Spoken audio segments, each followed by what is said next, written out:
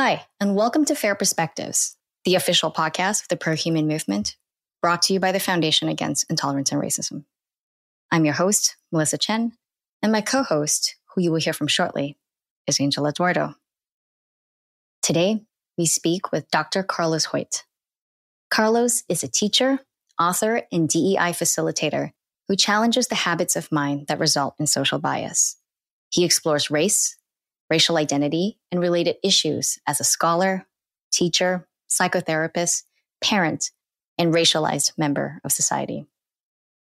In his book, The Arc of a Bad Idea, Understanding and Transcending Race, as well as in his workshops and lectures, Dr. Hoyt interrogates narratives and discourse on race with the goal of illuminating and disrupting the racial worldview.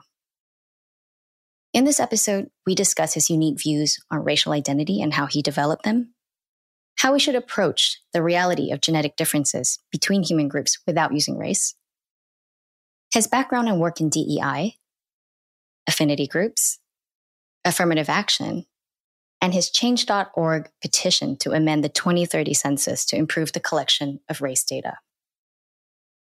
Ladies and gentlemen, I give you Dr. Carlos Hoyt.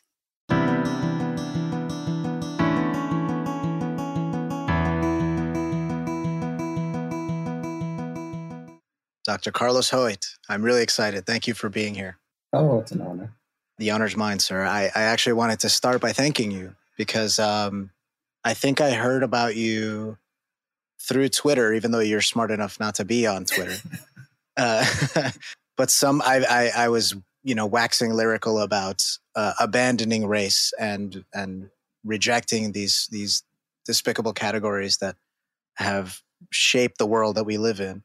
And someone turned me onto your TED Talk, your TEDx talk, and I felt compelled to reach out to you. I sent you an email through your website. I shared with you a recent article that I had just posted about the same sort of thing. And you were so gracious with your response. And I wanted to thank you because there were so few people that I was aware of in this space. And it was heartening to find someone who has been working on this. And so, okay, I'm not crazy. And this isn't impossible because here's Carlos and he's been doing it for a while and he's got people. So welcome. And well, I guess I'll start by letting you tell us a little bit about what exactly your work is and how you come into this conversation.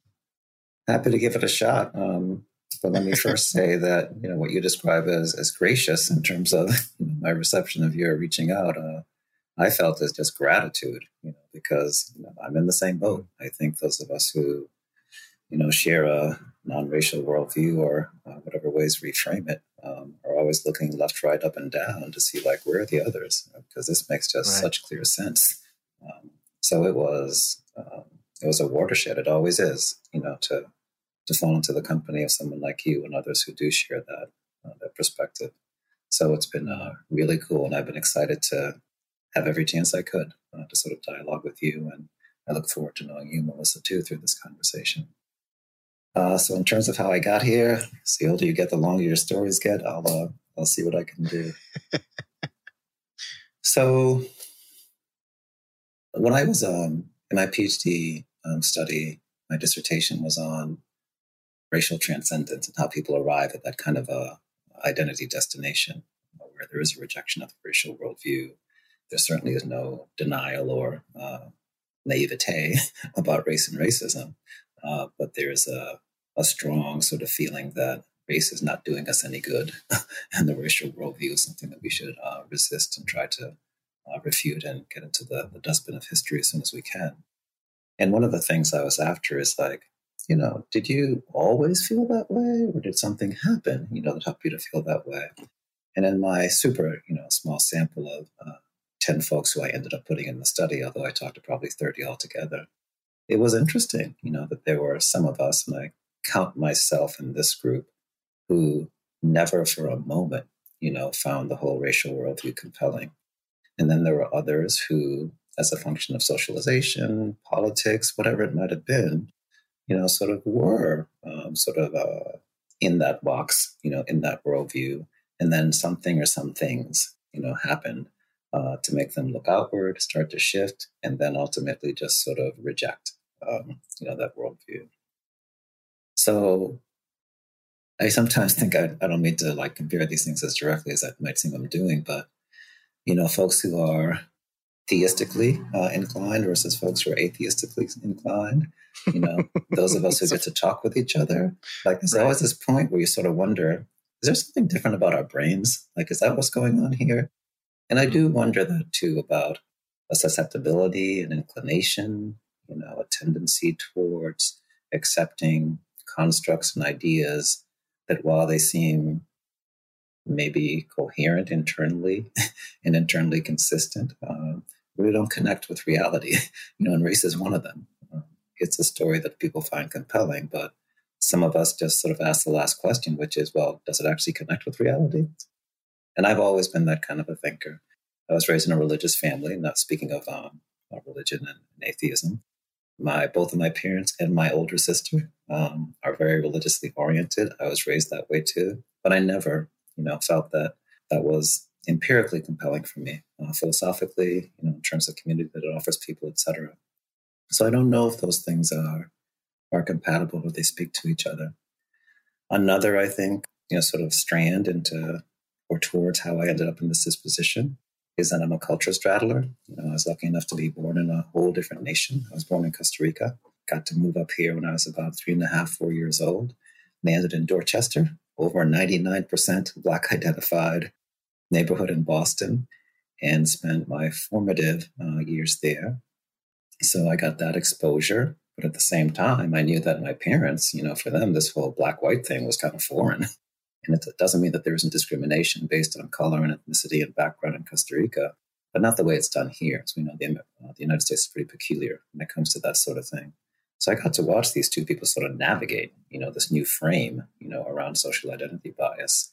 And at the same time, I was being treated, as an adversely racialized Black male, with everything that comes with that. And, it was interesting because when I was coming up, right around my high school years, coming out of the civil rights era, affirmative action was happening. There were efforts being made, to identify and support, folks who look like me in terms of academics and other things. So in some ways, almost perversely, I was getting both the negative about what it means to be racialized, and in some ways the positive, in quotes, efforts that society was making to start to sort of level the playing field, but all again within the problematic framework of the racial worldview. So I had that experience. And then finally, just some wonderful education. I've always been, a voracious reader, not just of what was put in front of me in school, but anything that caught my interest, I would go after it. And even back then, there were writers and thinkers who were dispelling, refuting, arguing against this faulty notion. And those folks were sort of my sustenance, on the way to my own opportunity to get to study this sort of thing. And then finally, as I said, do some research on it. And since, I've gotten to do all that, the research sort of led to workshops and writing and being able to do wonderful conversations like this. The TEDx talk was a blast. It was a journey in and of itself to try to distill my stuff down to 17.5 minutes. Yeah. And there are times when it's challenging, in that, a lot of people do experience of cognitive dissonance, when the subject is brought up. But on the whole, it's been really fulfilling and rewarding just to be able to, in a way, sort of give permission to people to think about what they've been soaked in a little bit differently. Because even if eyebrows go up initially, then usually they level out, and at the end of a good conversation, folks are saying, yeah, that makes sense. How do we get there? That last part can be challenging for folks, but I think there's a good conversation to be had there too. So in a big nutshell, that's a little bit of my journey to where I am these days around this stuff.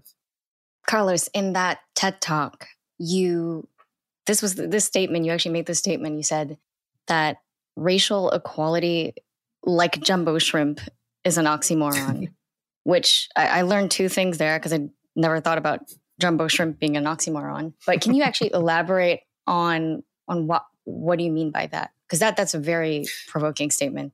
Yeah, it was interesting. One of the really lovely things about the TEDx talk experience is that I went in being a TEDx talk skeptic because it just seems so formulaic and so self-promotional, and you don't get to talk with people, you're just delivering. And I also appreciated, what it does for folks who get a chance to take them in. But the team of people I worked with was just so lovely. And it was actually the person in charge of the whole thing, I guess she was a producer, who when I, said in my script, I want to really emphasize that, racism, not racial equality is an oxymoron. She said, I wonder if a softer, more pleasant, funny analogy, might help there. And she actually offered me the jumbo shrimp thing, which I thought was really, really funny. So oxymoron obviously is a word or, that word, a combination of words, a phrase, that is contradictory in and of itself, almost hypocritical in some ways. The push for racial equality, which I do not, want to give the impression that I think that's a bad thing in terms of the intent and the noble effort people have made and the colossal, sacrifices that have been made throughout the history of this country and continue to be made to achieve this thing that we call racial equality. I don't mean to be negative about that at all. Instead, I'm sad, that all the effort has been put into something that in a very fundamental way is a non-starter, because race is predicated on the idea of inequality. For something and something else to be made equal, they've got to have a chance to actually be on par with each other. But race was invented, conceived, propagated as something that defines some people as more equal than others, to use an Animal Farm analogy. So to say that we're going to fix that somehow is to fall into sort of a trap and a rotary, that we can only get out of by saying it's not about acknowledging that there are races and then trying to treat them equally, right? Because we've already gotten too far into the pit. It's about realizing that there aren't races. Therefore, there isn't a question of having to make them equal because we're just humans. Mm-hmm. So race is a condition, if we're talking about that, if we want to make conditions for human beings, a bit more equitable and equal, absolutely, let's do that. But let's not think that it's kind of like the Sneetches, right? If we assume that, and this is the Dr. Seuss sort of parable, if we assume that there's something essential, to us that makes us, one of us inferior or superior, then how in the world, without some sort of surgery, or changing our DNA, are we going to fix that? We're going to forever be sort of tokenizing those people, patronizing them, because they're just, they're not the same as us, right? We've accepted that. Accepting race means accepting that. People don't have to talk about it and think about it that way, but it's unavoidable. So I say, instead of trying to rehab or rehabilitate, reconfigure race in some way that we can make us all equal, like, why go through that trouble? Why not just see that there's no such thing there in the first place? So that's really interesting, Carlos, because I think most people would push back on that. I think most people would say that the hierarchy is not part and parcel to the use of these categories, right? They would say, and I kind of felt this way, right? In my journey towards my current position, there was a spot where I thought to myself, well, the whole point is, yeah, of course, you're black, I'm brown, and they're white. And, those are facts about us, like our height or our hair color, but they shouldn't be in any way inform the way that we treat one another.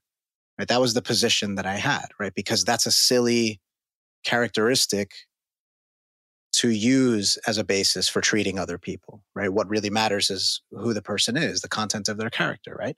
I think most people are there. So what are they not getting about what you're saying? Well, I think you actually illustrated, sort of the flow that maybe is nuanced, and subtle, but really important, that people shouldn't treat each other differently based on characteristics like height or hair color or texture or other superficial-ish, characteristics. And if we think about race that way, then why not say, let's push for equality? But that's not what race is, right?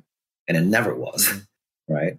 Race was always, from the beginning and still is, at least the implication, and since we've, had our genetic, revelations, we know this now, undisputably, It was about natural, biological, empirical difference between human groups.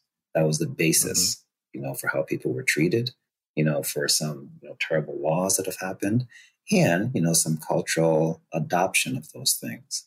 Even anthropologists, even forensic scientists, even doctors, still harbor some of these thoughts that there is something intrinsically different about these people. Therefore, maybe one subspecies is more tolerant of pain than others. We've seen this through the history of medicine. So it still lingers. And that's an inequality, right? That's a difference between people. But there is some reality in that we know medically that people with red hair, for example, right, especially descendants of the Irish, tend to have certain genetic predispositions that other white people don't have, which is to say, under the conditions where they're administered with anesthesia, they tend to wake up during surgery midway. They have something weird in terms of their tolerance for anesthetics. And how do you thread this needle? Because there are genetic haplotypes, right? And there is a concept of ethnicity. And we know that because we can sequence all our DNA and trace our lineage. And race is an imperfect, often sometimes wrong mapping of, certain categories above ethnicity. So there is something real underneath race, but it's not entirely accurate. So how do you thread the needle? Because medically and biologically, we do see, at the genetic level that there are differences between humans. Absolutely. But they don't fall into the, just say roughly 5 boxes that we put people in. Right? There's no concordance between the kind of differences that you are talking about, which are real. So let's take the one that seems to be associated with the color of hair, that people who are considered white racialized, right? So what's beneath that? Like what's really going on there? So there are certain human beings who doubtless, because of their ancestry have adopted, some traits genetically that express in a certain way that in certain contexts will make them susceptible to this or that. Right. Sickle cell is one of those things, right? Yeah. We think of it sort of grossly, as this Black identified thing. We know it's not. There can be some overlap and Black gets used as a proxy for it. But that's really messy, especially if we're talking about science. There are population differences. There are genetic differences. And I'm at this point kind of okay with referring to some of that stuff as ethnicity, because I think that's a messy concept too. But we are now able to be really specific about that. And if we did race according to that, I don't know how many races we would have thousands of races, based on the different sort of genetic makeup of people that make them susceptible to this or that. That is the job of science. That is actually what people are doing right now.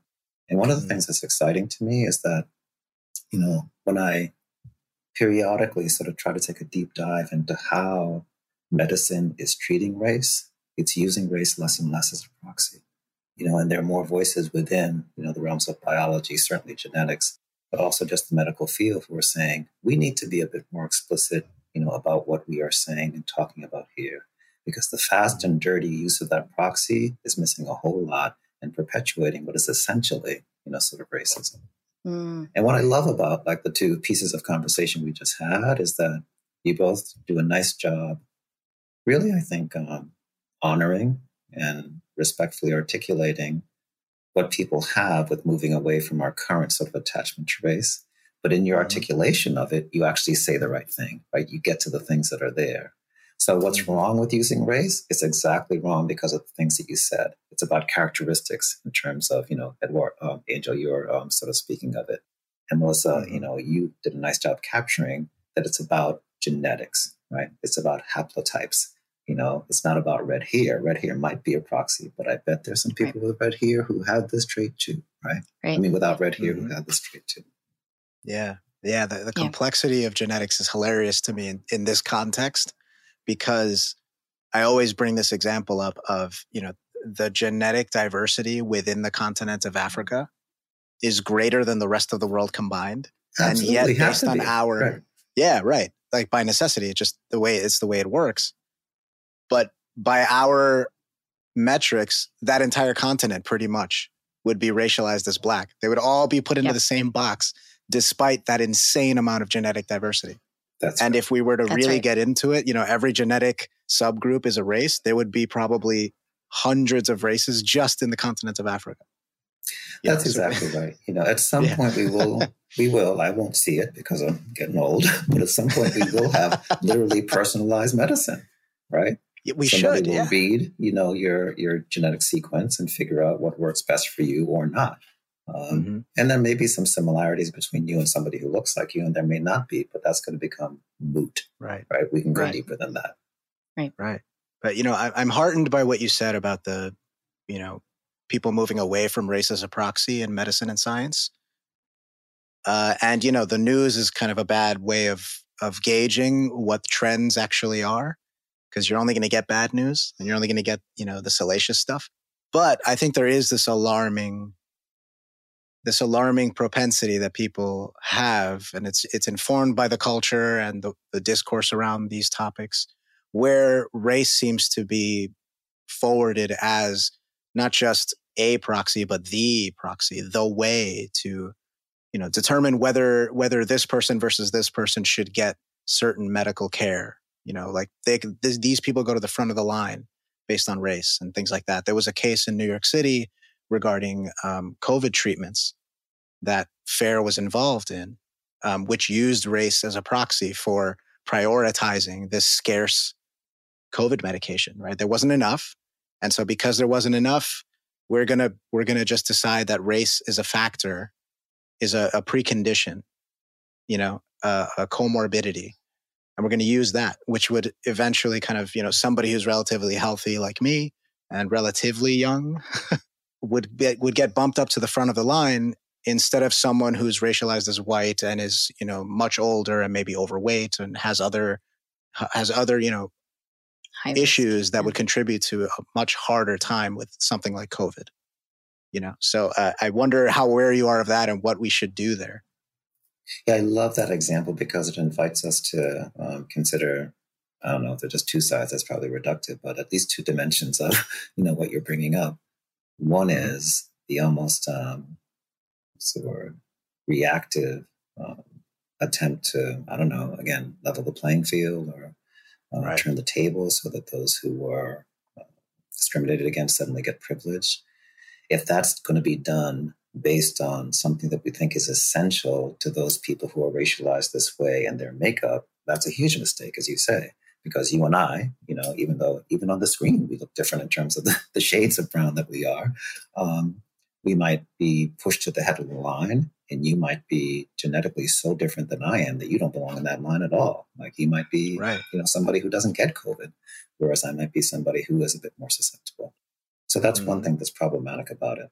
On the other hand, if we start to see this thing that is referred to as race as circumstance versus corporeality, something that is bodily, then we can say, wow, people who are in X, Y, and Z circumstance tend to fare worse or better when it comes to this or that.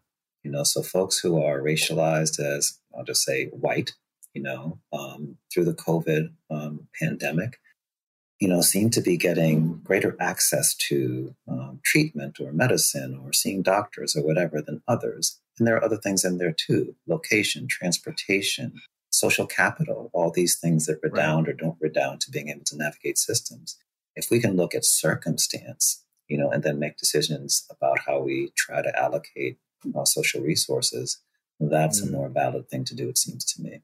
There will be overlap in terms of circumstance and how people look because we discriminate, very heavily on how people look.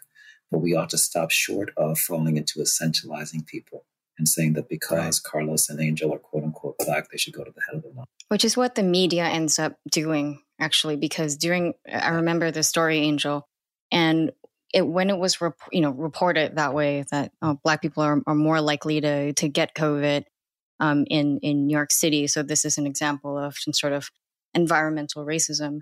what it looks like, if you dig deeper, is that people of color generally were the ones working during COVID, like when everyone was at home and they were able to work from home.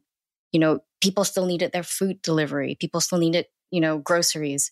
And so it was kind of more of a proxy for social class than anything, but it kept getting reported as race. And similarly, many immigrant types, right, in New York City live in multi-generational homes versus white people tend to live in more nuclear. They're a bit more isolated from their grandparents, for example. And so the spread among these population was different, and that was more because of living arrangement than something else. But these stories get coded and talked about and reported as if this is a disease that is plaguing people differently based on race. And that's kind of the impression that that it gives forth. And that's why I think when New York City tries to allocate drugs efficiently, they think that doing it by race is the best thing to do. Yeah, and again, the good intention there, could be pretty easily, I think, sort of rooted in better science, better logic. And we might come up with some of the same outcomes, I'm not sure, but we wouldn't necessarily be recapitulating, this idea of essentialized qualities that make people do this or do that, or inferior or superior, et cetera, because that's what happens.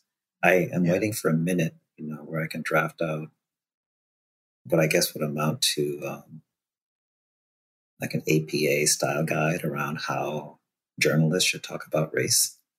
That'd be because great. Yes, that'd be great. The cordage of it, is still sort of stuck in. It's okay, to say that the Black person, the white person, the Asian person, and there might be circumstances, under which that makes sense. But the way it's used now is just so willy-nilly, and it just reinforces this notion that, it's because they are this, that this is happening, versus circumstances that they're a part of, etc.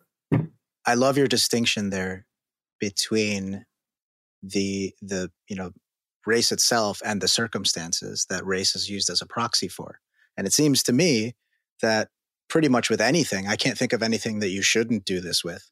Instead of using the proxy, just go straight to the circumstance, right? I mean, like people talk about this all the time with if you just try to address poverty, for example, you will disproportionately give aid to people who have historically been marginalized and oppressed. And they're in that circumstance for historical reasons of racism and all that sort of stuff. But you're doing it in a way that addresses the circumstance instead of this crude way of a proxy for the circumstance. Because, I don't really need any aid. I'm not poor, right? So you're wasting your time and energy on me. You should give it to somebody else. And even if that guy looks like Casper the Friendly Ghost, I don't care. He's poor. Help him. You know what I mean? So it seems like such a blatantly crude way of going about it that is so obviously going to open you up to error. And there's just no need for it. But I think I think part of the problem here is the buy-in, right? First of all, people need to understand this. And then we need to figure out how to talk about this, how to get people to understand it, right? So that dovetails nicely into the actual work that you do. So how does all these frameworks that you have and this philosophy that you have, this perspective, how do you apply it? How has it worked? I know you've done some work as a DEI facilitator, so maybe we could start there. How does your particular perspective inform that, and what do you do that's different? Yeah, I would love to talk about some of that, and because you're such lovely thought partners, some policy stuff too. Affirmative action is tough to talk. It's fun to talk about around this stuff. Yeah, we'll get there. Think about it, and maybe even the census stuff. But we'll see how much time we have. So we'll definitely get to that. I get the great honor and privilege of being invited to do workshops on this stuff, and to teach actual children about better ways to think about race and racialization. And this can happen either in a workshop or in the classroom, but I'll just use the classroom as an example.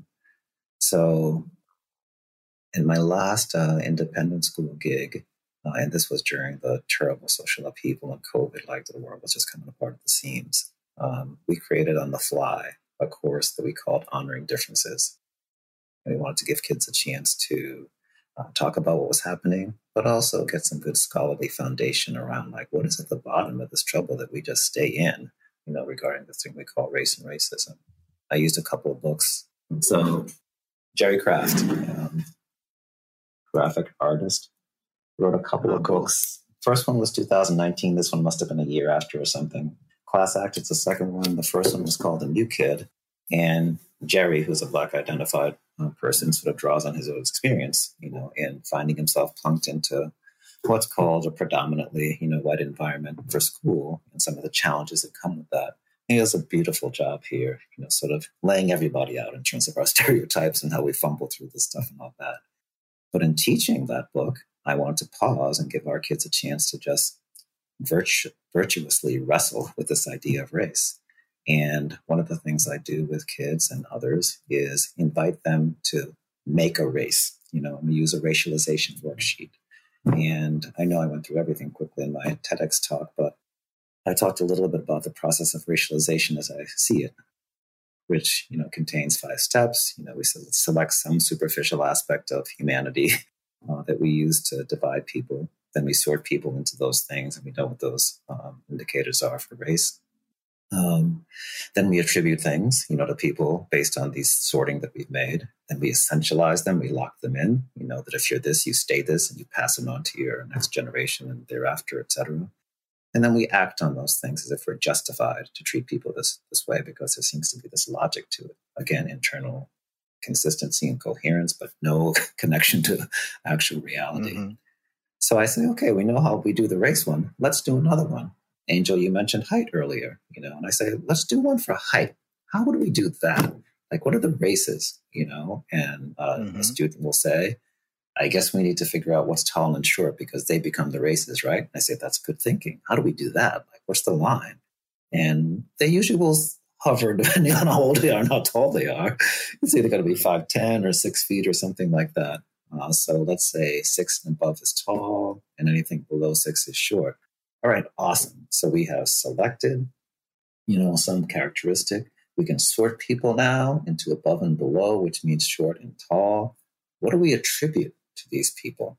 And sometimes I'll ask, like, I know this is going to age me, I'll say to these youngsters, but do you know the song Short People by Randy Newman? And I might say some lyrics, short people got no reason to live, like stuff like that. What are the stereotypes that we have regarding height? And they can spit them out right away, right? So now we're attributing things, right, to these races based on height that we've created. And then I say, how do we do the essentialization piece? Like, what's the analog for that when we're talking about height versus race? And then the conversation just gets wonderful, because one student will say, well, if I am 5'8", but both of my parents are above 6 feet, does that make me tall or short? Right? Or if I'm just at 6, but one of my parents is above 6 and the other is less than 6, does that make me bi tall short, like biracial? Like, how do we do that? And the arbitrariness, just comes out sort of florid view, and people see how silly this is. And then after we have fun with that, now we're down to, but we still act on it, don't we? We still treat people based on what we've been conditioned to believe is kind of a legitimate way to probably, like tall people better because they do show up in positions of leadership and office, more than folks who are a certain other height. Like, this is dangerous stuff. And we could do it for almost any category. I've done it with thickness of eyebrows, like your earlobe shape, like anything works. And the more absurd it is, the better it sort of illuminates how absurd race is. So that's one of the ways that I go after this. It is nonpartisan. It's not political. It's purely sort of scholarly and cognitive, and people get it. And then the question is, what's the praxis? What do you do with this after you leave here now? Because I don't tell kids what to think, because some of them are Black identified and they have pride in that, which is cool. I'm not telling them to not do that. But if we're going to be scholars, right, then we should know the way the world works. And people have not given you a chance to really think about this one. So here you are. What are we going to do? And it's a lovely experience. Do the kids ever bring up, well, but they're going to be, most of them are going to be at least eligible for the basketball team, which is, something that is very concrete and pretty much the shortest NBA player ever was maybe 5'5". Was it? Can't remember his name now. But Spud Webb, maybe, I don't know. Or Nate, was it Nate Robinson? Muggsy Bogues. Yeah, Maybe someone Muggsy. was 5'5". Someone was 5'5", but I think Yeah. that was the shortest ever height. And the average height is, it's going to be well above 6 feet. So do the kids ever bring this up and say, like, look, there's something that's very concrete about your realities, your biological reality of being a tall person or being a short person. And it's going to, there is some sort of determinism that's baked into there. Well, yes, because it invites a conversation about context. So a question I might ask if that comes up is, awesome. In what context is it beneficial to be, you pick a height, 6'2", 6'5", 6'7", 6'8". And now we're going to talk about basketball and reaching things that are high up and things like that. Right. And then I ask, okay, are there any contexts in which it might not be useful to be that height? And kids can come up with them. Sitting on a plane, sitting in a car, like all sorts of things. We can do the reverse too. So now, instead of essentializing a difference and attaching it, to a privilege, we know that under certain circumstances, any of us, can be on the right or wrong side of advantage or disadvantage. And we just beautifully, and I think importantly, sort of problematize the simplification that we do around all of this.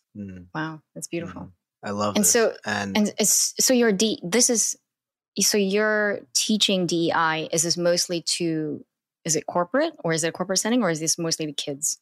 Most of my career has been in schools. Since I've been doing this for a while, it was funny. I think the first sort of roles for DEI stuff, and before it was called DEI, that I got outside of my schoolwork was museums. And that's because I happened to work with a colleague who was teaching art at my school, who was also connected to the Museum of Fine Arts. And she asked at some point if I would do some work with their docents, right, the folks who do the tours.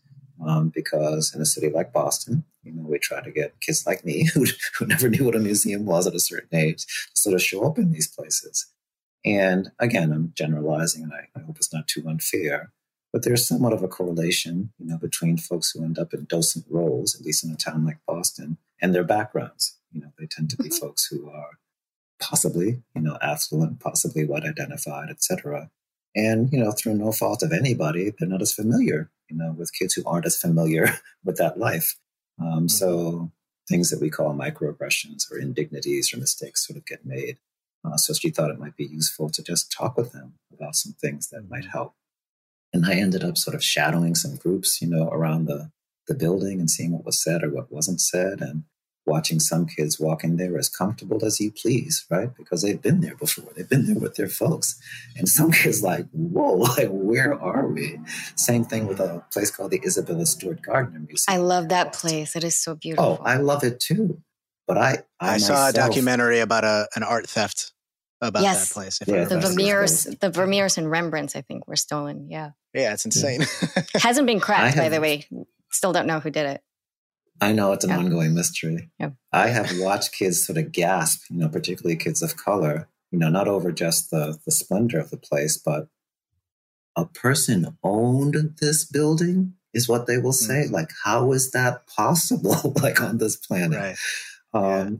And docents aren't necessarily thinking about, like, that level of, getting kids familiar. They want to get to the art, and talk about what they know, et cetera. So anyway, that's how my work started. So I'll give you a quick tour of who I work with right now. I support 1, 2, 3 schools. I think we're about to start with a third. One is an independent school, is Concord Academy, which is a town next to mine. And I don't actually do DEI there. I do psychotherapy there. It is related to privilege and disadvantage in that I was asked to come there to actually be as available as I could to any kid because I'm a clinician, but particularly to kids of color for whom acclimatization to Concord can be a little bit challenging. Not for all of them, but for some of them. I support a collaborative of special needs programs, up in my area too. And there, things like ability, and what we call disability, can be a primary sort of social identity challenge along with all the others.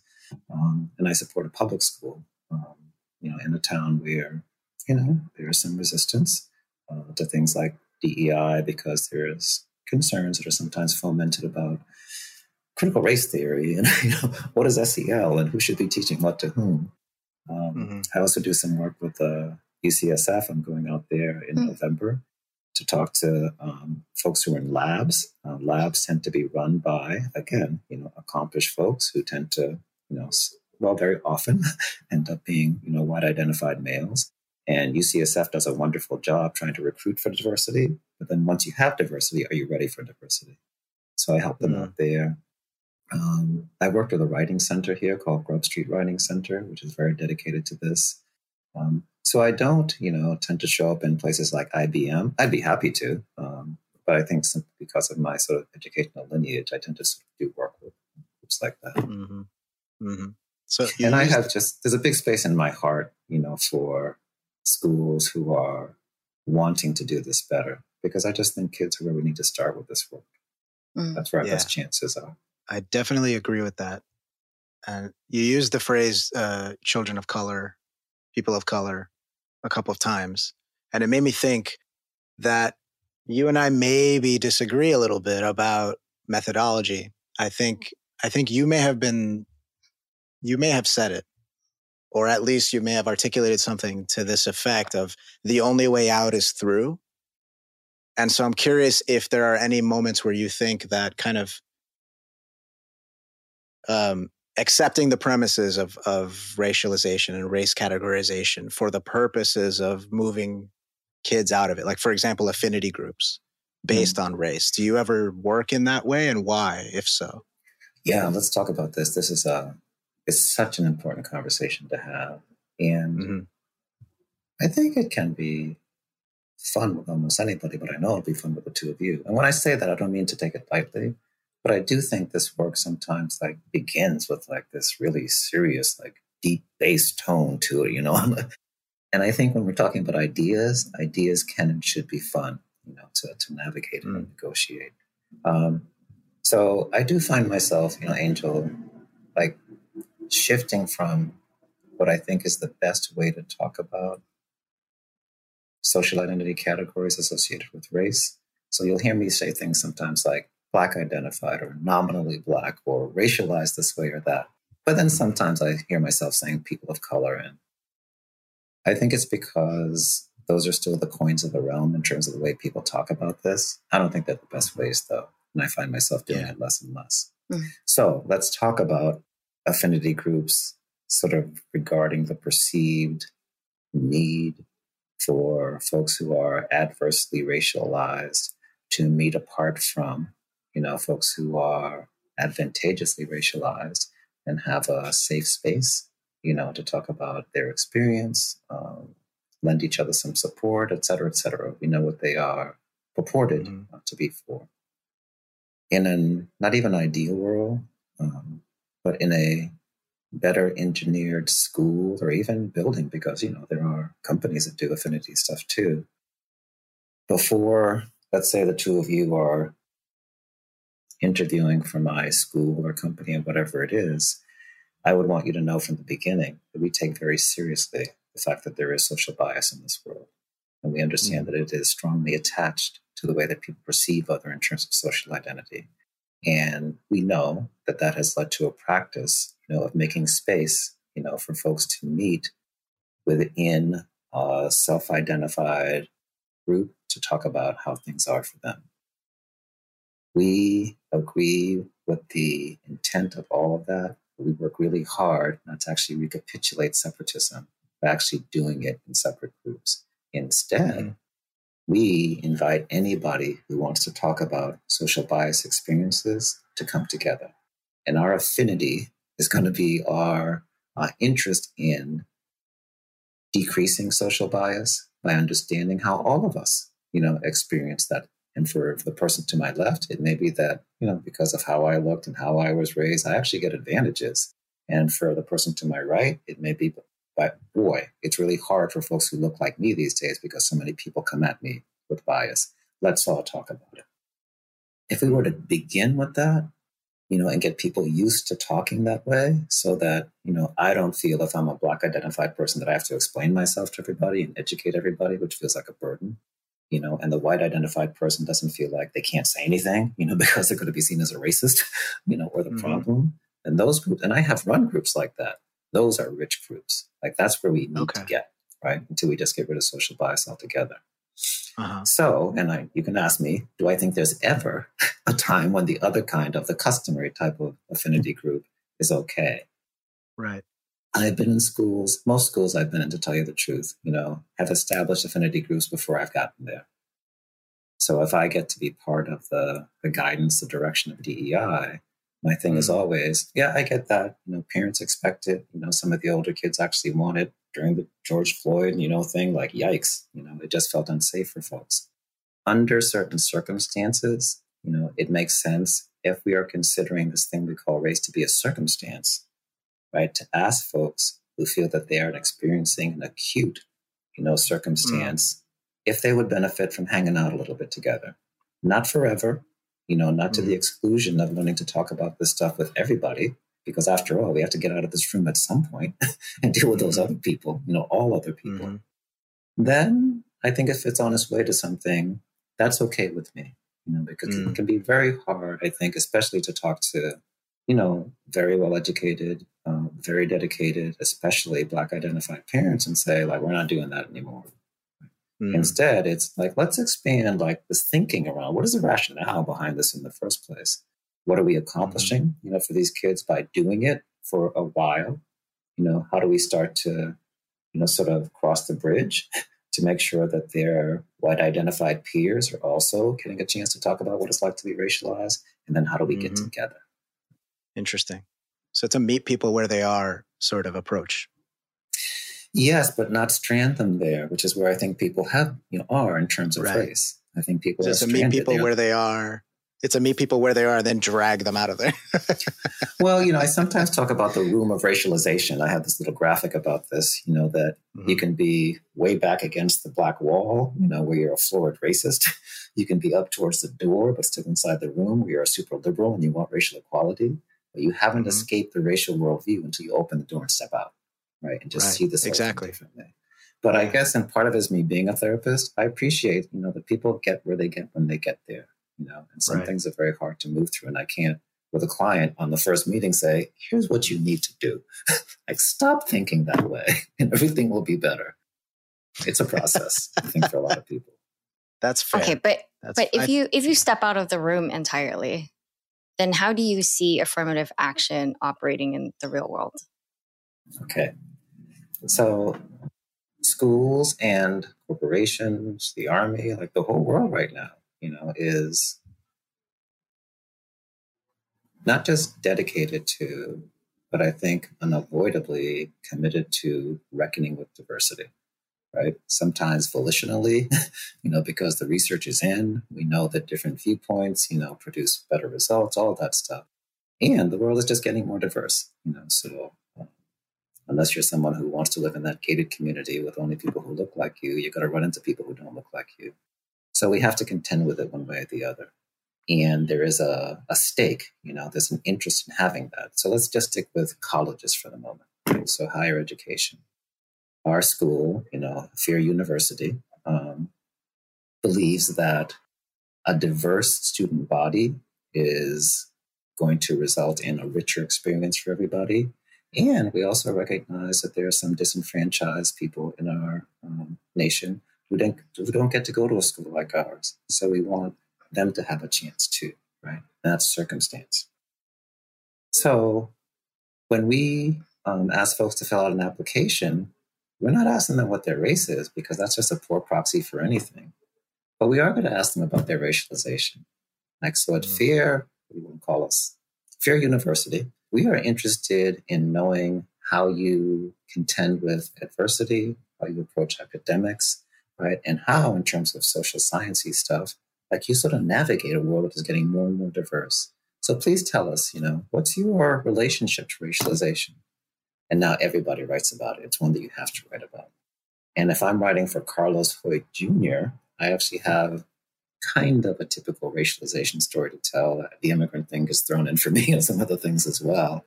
But I could actually write down, how it is in some ways benefited me, in many ways been a real danger, in my life. And now the school can consider that. If I am my wife, who looks more, quote unquote, white than anybody on the screen right now, she has a different story to tell. It's one that has to do with, at least regarding race, privilege and advantage. But what about gender? I haven't even mentioned that, right? And I think that should be on the application too. But that kind of a vetting consideration is not susceptible to someone saying, reverse racism, or now you're just being racist against us, or you are giving people privilege based on who they supposedly are. No, we're not. Mm-hmm. We're asking for your story, which is what we do when we consider candidates, at least at the college level. Right? Mm-hmm. And I think that would be a very interesting move to make.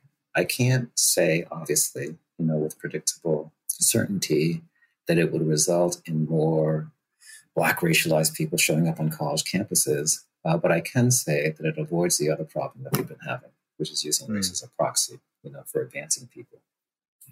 I wonder how, though, because, asking how those does it questions. Avoid that problem? Yeah, because asking those questions seems to me, what do you want my story for? Right? That's what I would be asking is, why are you asking me about my particular plight with respect to not necessarily these... your plight. It could be your privilege as well. Well, even that, though, is that sounds very much like, well, I've had such a privileged life and et cetera, et cetera. Why do you need that information? Why? What's the purpose? And how are you boxing me in or categorizing me to create this diverse student population using those details? Why is that a legitimate and useful question to ask? Right. So I don't know how many campus, especially, sort of boarding experiences you've had. But I think they're, especially for young people, and I consider college people to be young people, the dynamics that happen at college are so tinged, by power and socialization. And we see it in everything from who's raising their hand, who's taking what courses, who is literally abusing whom, on college campuses, that it seems to me perfectly legitimate to invite, to actually prompt, potential inhabitants of our fair university to think pretty hard about that, because you're going to be a player in the game here and you're bringing this stuff with you. I often say that people bring their predicaments, and some of the predicaments that are foisted on us have to do with our social identity, which none of us ask for, right? They just come with us. So, as a way to get a sense of how you're going to navigate, these unavoidable, straits, and turbulences, of social identity interaction, we'd like to know how your journey has been. Now, if I were on the admissions team, would not be there with a red pen saying, oh, this person has had a privileged life. They don't need to be here. They sure as heck do need to be there, right? As does let's be a bit more specific. This white identified male person, who comes from affluence, I don't want that person. That's not what this is about. I want that person. I want the Black identified person of affluence. I want everybody across the spectrum. And this gives me a chance to build, that kind of population. Just the same way that we want certain athletes, right? Like we need a good quarterback. We just lost ours. He graduated. We need a tuba player. We like folks who come from the center of the country and not just the coast. We want a really robust international population. Like we ask about all those things. Why? Mm-hmm. Because we're interested in a certain kind of mix of demographics. And I would argue, I guess, or offer, that it's okay to think about navigation of social conditions and dynamics as well. Mm. I'm not sure I'm completely sold on it as we talk about it, but I think it might be a way forward. Oh, no, I guess my understanding of why they ask for those stories is to contextualize scores, especially in the United States where there's not much standardization of a 4.0 GPA from this particular school in this school district in one state. How do you compare it to a 3.5 from another school in another state? And the idea behind asking for people's stories, especially in the essay questions, I think has been to contextualize this. Okay, you got 1,200 on your SATs. Well, if you were of a certain socioeconomic class, you probably had access to better prep than somebody that didn't. And so maybe the same score from somebody who came from a lower social class means more. You did more, or it's more of a demonstration of your sheer intellectual prowess to get that score versus, I'm sure I'm showing my age because they've probably changed the SAT scoring system by now, as they often do. And actually now they're totally revamping it. There are many schools that have dropped the SAT requirement entirely, which is, another thing to talk about, but probably not in this conversation. But that's what I think they're trying to do when they ask for stories. And also the human brain just, I don't know, why do politicians go up and focus so much on their story? It's just to contextualize their life, their struggle. I got here despite this, and these were the hurdles thrown in front of me. And colleges so often want to see tenacity, want to see resilience, and they want their student population to have that. And so they're trying to select for that particular trait. My issue with the college admissions process has been, as we so what, ultimately, what is the telos of education? For you, Carlos, you said we want a healthy mix of demographics because, whatever moral good you think that does, somebody else can say, well, I think the telos of education is just pure academic excellence. We got to prepare students to enter the workforce, right? I mean, under those conditions, then is diversity a moral good at all? If it's just preparing these young adults to enter the workforce and be good employees? I think that's a question that's totally up for debate, especially now. Yeah, I think it's a great question too. I think, and I hope I'm not being too sort of rose-colored glasses about it. Those two, and there could be others, sort of purposes, rationales for doing education, period. Those two things actually talk to each other really nicely. Whether it's academic excellence or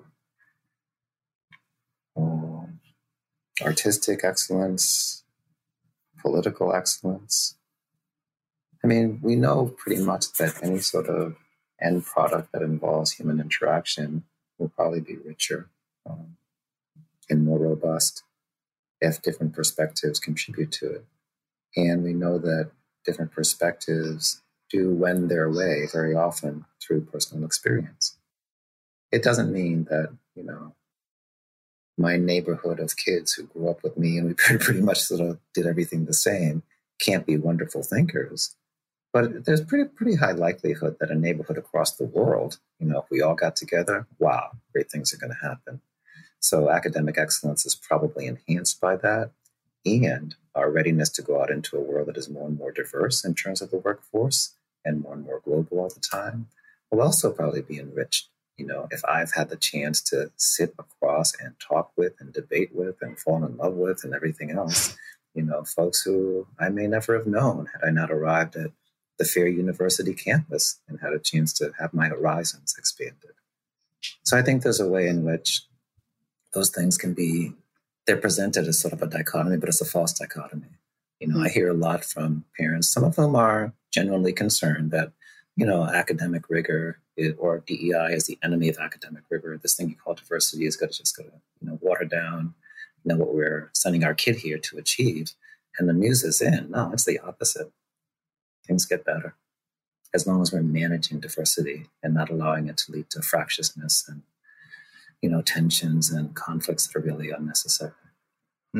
Well, speaking of that, before we wrap up, I wanted to make sure to talk about your very interesting project that you and I have discussed. We were in person at a conference in Lexington, Massachusetts, not too long ago. And you have this change.org petition, which calls for an amendment to the 2030 census about the way that we collect race data. So tell us a little bit about that and where you're coming from with that. Yeah, it's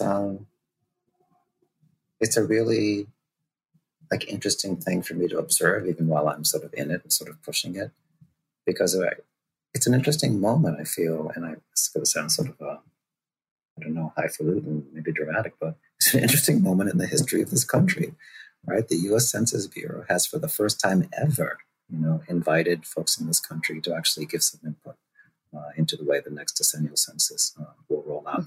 Simply hasn't happened before. Input has come from internally, folks who work at the census, from politicians, and then sometimes, just from citizens who are pushing to have their sense of who they are a bit more recognized in the census. But never have they just said to all of us, if you have a thought, we'll hear it. Now, I don't know what's going to come out of any of that. The census is a really dug-in institution, and the way it makes changes is exceedingly incremental, because anything too drastic and they just upend their stats, right? So that's always sort of number one for them. I have watched, the census for as long as I've been alive, and it's luckily this country isn't that old, so you can go right back to the beginning, 1790, and sort of see the way this thing has moved, over time. And no offense to anybody who works at the census, it's madness. There's so little rhyme or reason or logic, right, to what the census is. So, long story short, when it comes to collecting race data, there are two general reasons why the Bureau wants to do this. One is to achieve the best representation we can for people who identify certain ways. That matters in this country. The other is to try to monitor and then address instances of discrimination that might correlate with social identity, and particularly race, in this country. Both of those things to me actually seem like pretty good goals. But both of them are imperfectly achieved by the way the census has been going about it. So there are three things, to get to sort of the goal here that the census collection process should aim for. One is inviting people to say whether or not they self-racialize at all. Right now, that's not an option. You are to pick a race. It is a requirement. And if you don't want to pick a race, you can pick a box that says literally some other race, which means you're picking a race. But there's no option to say, I don't self-identify by race. It would be like inviting people to say what religion they are and having no option to say, well, I don't actually identify by religion. So there's that. And that would be new, right? So the middle of the three is something the census is already doing. Right. If you do identify racially, please tell us which one of our boxes, you'd like to go into. And within that, there's a lot of sort of subtextual discussion that could be had, because a lot of people feel like the boxes don't make sense, or my box isn't really there, et cetera, et cetera. But that one preserves what the census is already doing. Right. So I would not say get rid of that one. That's important, actually. And then finally, the other addition would be, please let us know how people tend to racialize you. Because in terms of monitoring for discrimination, that's where the data is. Because I can walk out into the world, and say, I'm from Costa Rica. Like, I don't want any part of your American black, white, crazy racism stuff. Like, I don't even identify that way. That doesn't matter. I don't even have time to say that before I get attacked by somebody who wants to size me up, as a black male and do whatever they think, is justified to somebody who looks like me. So the two things that are additions to this, in my view anyway, don't cost the census anything. I even mocked up a form, as you know, Angel, to show how easy it would be to just make a change to the form they've been using for a long time now. But the gains, we would find out how many of the roughly 50 million people who check some other race actually want to say, I'm not down with race. But we don't have that data. We have no idea, how many people are not represented in our country who feel that way. And that's a shame. Yeah. And you and I started, by saying we found each other. What a wonderful thing. Like, the country isn't looking for us. They're not giving us a chance to say we're even here. And then the last change, again, really gets to what is the essence and the heart and the motivation for people being mistreated in terms of their racial identity. And that is how other people perceive me, not necessarily how I perceive myself. And let's be honest, in most cases, those things probably do match up, because people do accept their racialization. But for a lot of people, particularly, I would say, folks who are right now in this Asian, massive, I'm glad you can't see the ends of my arms because it's like bigger than I can do, category, and the so-called Hispanic, like, there's lots of problems in there. Crazy. And I think a lot of those folks are probably checking some of the race. So those are the improvements that I have in mind. The change.org thing was just a chance to see how many people, might say, yeah, that's not a bad idea. The input to the census needs to be delivered to them sometime in November 19th. November 15th. I double checked. We'll put a link to the change.org petition. That'd be great. In the description. My hope is that over time, more and more people will sort of check that even after I've submitted to the census. But the census historically has paid attention to big numbers. That's how they check more than one race. Sort of option got put there too. It took decades to get there, so I don't know if anything will happen with this by 2030. But just having the opportunity, I think, is exciting, and we'll see what happens. Well, it's interesting because we do that. I feel like we do that for gender a bit more easily. It's like male, female, or prefer not to say. There seems to be that option for gender, which is actually, that has a concrete biological basis. Let's not get into that. I know, but I was going to say, why it isn't there for race, but that's a little bit too declarative. Mm-hmm. I think, it's not there for race because of what we talked about in the racialization process, right? It's essentialized, right? This country was, in terms of social identity, founded, on the notion that, you are a race, and whatever race you are, you stay that race. So why would we give you an option to not say you're something that certainly everybody is? And that, I think, I also I slide into the document, the question as to whether or not it's even constitutional to compel people to identify with something that they don't identify with. It's the other side of free speech. Compelled speech is not okay either in this country. Whenever I personally, somebody who doesn't believe in the racial worldview, am told that I have to pick one of these boxes, you're compelling me, to endorse something that I don't believe in. Right. That's true. Yeah, I'm glad that you added, I think that was a recent development, adding the box of no race. Oh, it's actually the first one on the form that's in the document. I have a copy of this here. So right now the census form says, what is this person's race? So in my proposed change, the question now is, how is this person racialized? And the very first box is, I do not identify by race. I would be happy to check that box. Absolutely. But I have problems. I just wonder how many other people will. I have problems, though, with the rest of it, Carlos, because, the first thing about how are you racialized, right? And I mentioned this to you during that conference that we were talking about. I love being a confounding variable. Yes. And that's what I am here, because how am I racialized? Ask 10 people, you'll get 10 different answers, right? Some people insist that I am Black. Some people insist that I am mixed. And some Arab. people on Twitter especially insist that I'm white because I write certain things and think certain ways. You write white. Yeah, I write white. Exactly. And, there are people, I live in New York City, and there are people, this happens to me often, where people walk up to me speaking Arabic or Greek. And they're nonplussed when I tell them that I don't speak it. One woman actually got really upset when I told her, I'm sorry, I don't know what you're saying to me. Not because she was upset that I'm not Greek, but because she thought I was a Greek who doesn't speak Greek. That's what was offending her.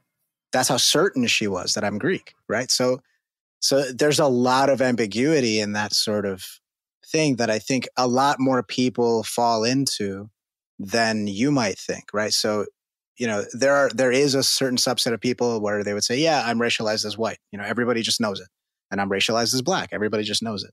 But I think there's a ton of people who are in between in some weird way, and their experiences vary. And so I wonder what the relevance of that data would be, because I think if this necessary complexity were somehow reproduced there, I don't know what conclusions you'd be able to come to. I don't know what policies you'd be able to enact or propose based on the circumstances, because things are so nebulous and difficult to parse.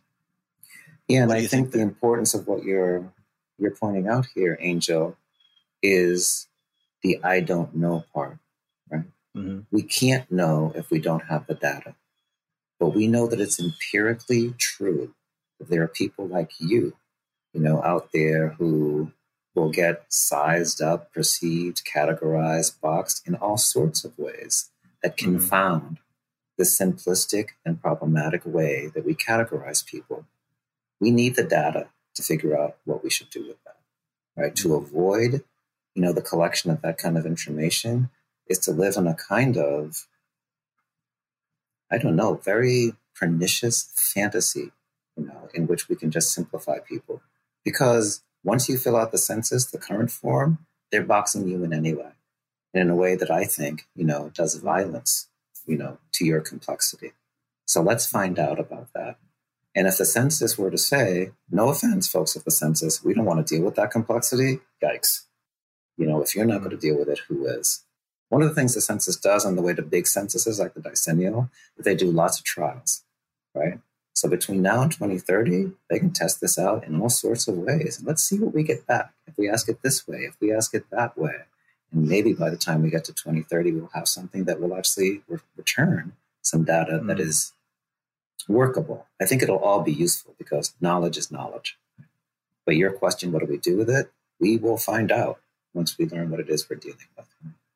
I'm sorry, Melissa. Oh, no. I'm just saying I'm the kind of person who would never even fill out something like that and never turn it in at all. I'm just anti-census. Yeah. No, I was going to say the thing Angel most often gets racialized as is the weekend. That's the most common thing for Angel. Someone just said that to me. Yeah. The other day. Carlos, we always ask our last guests the same question.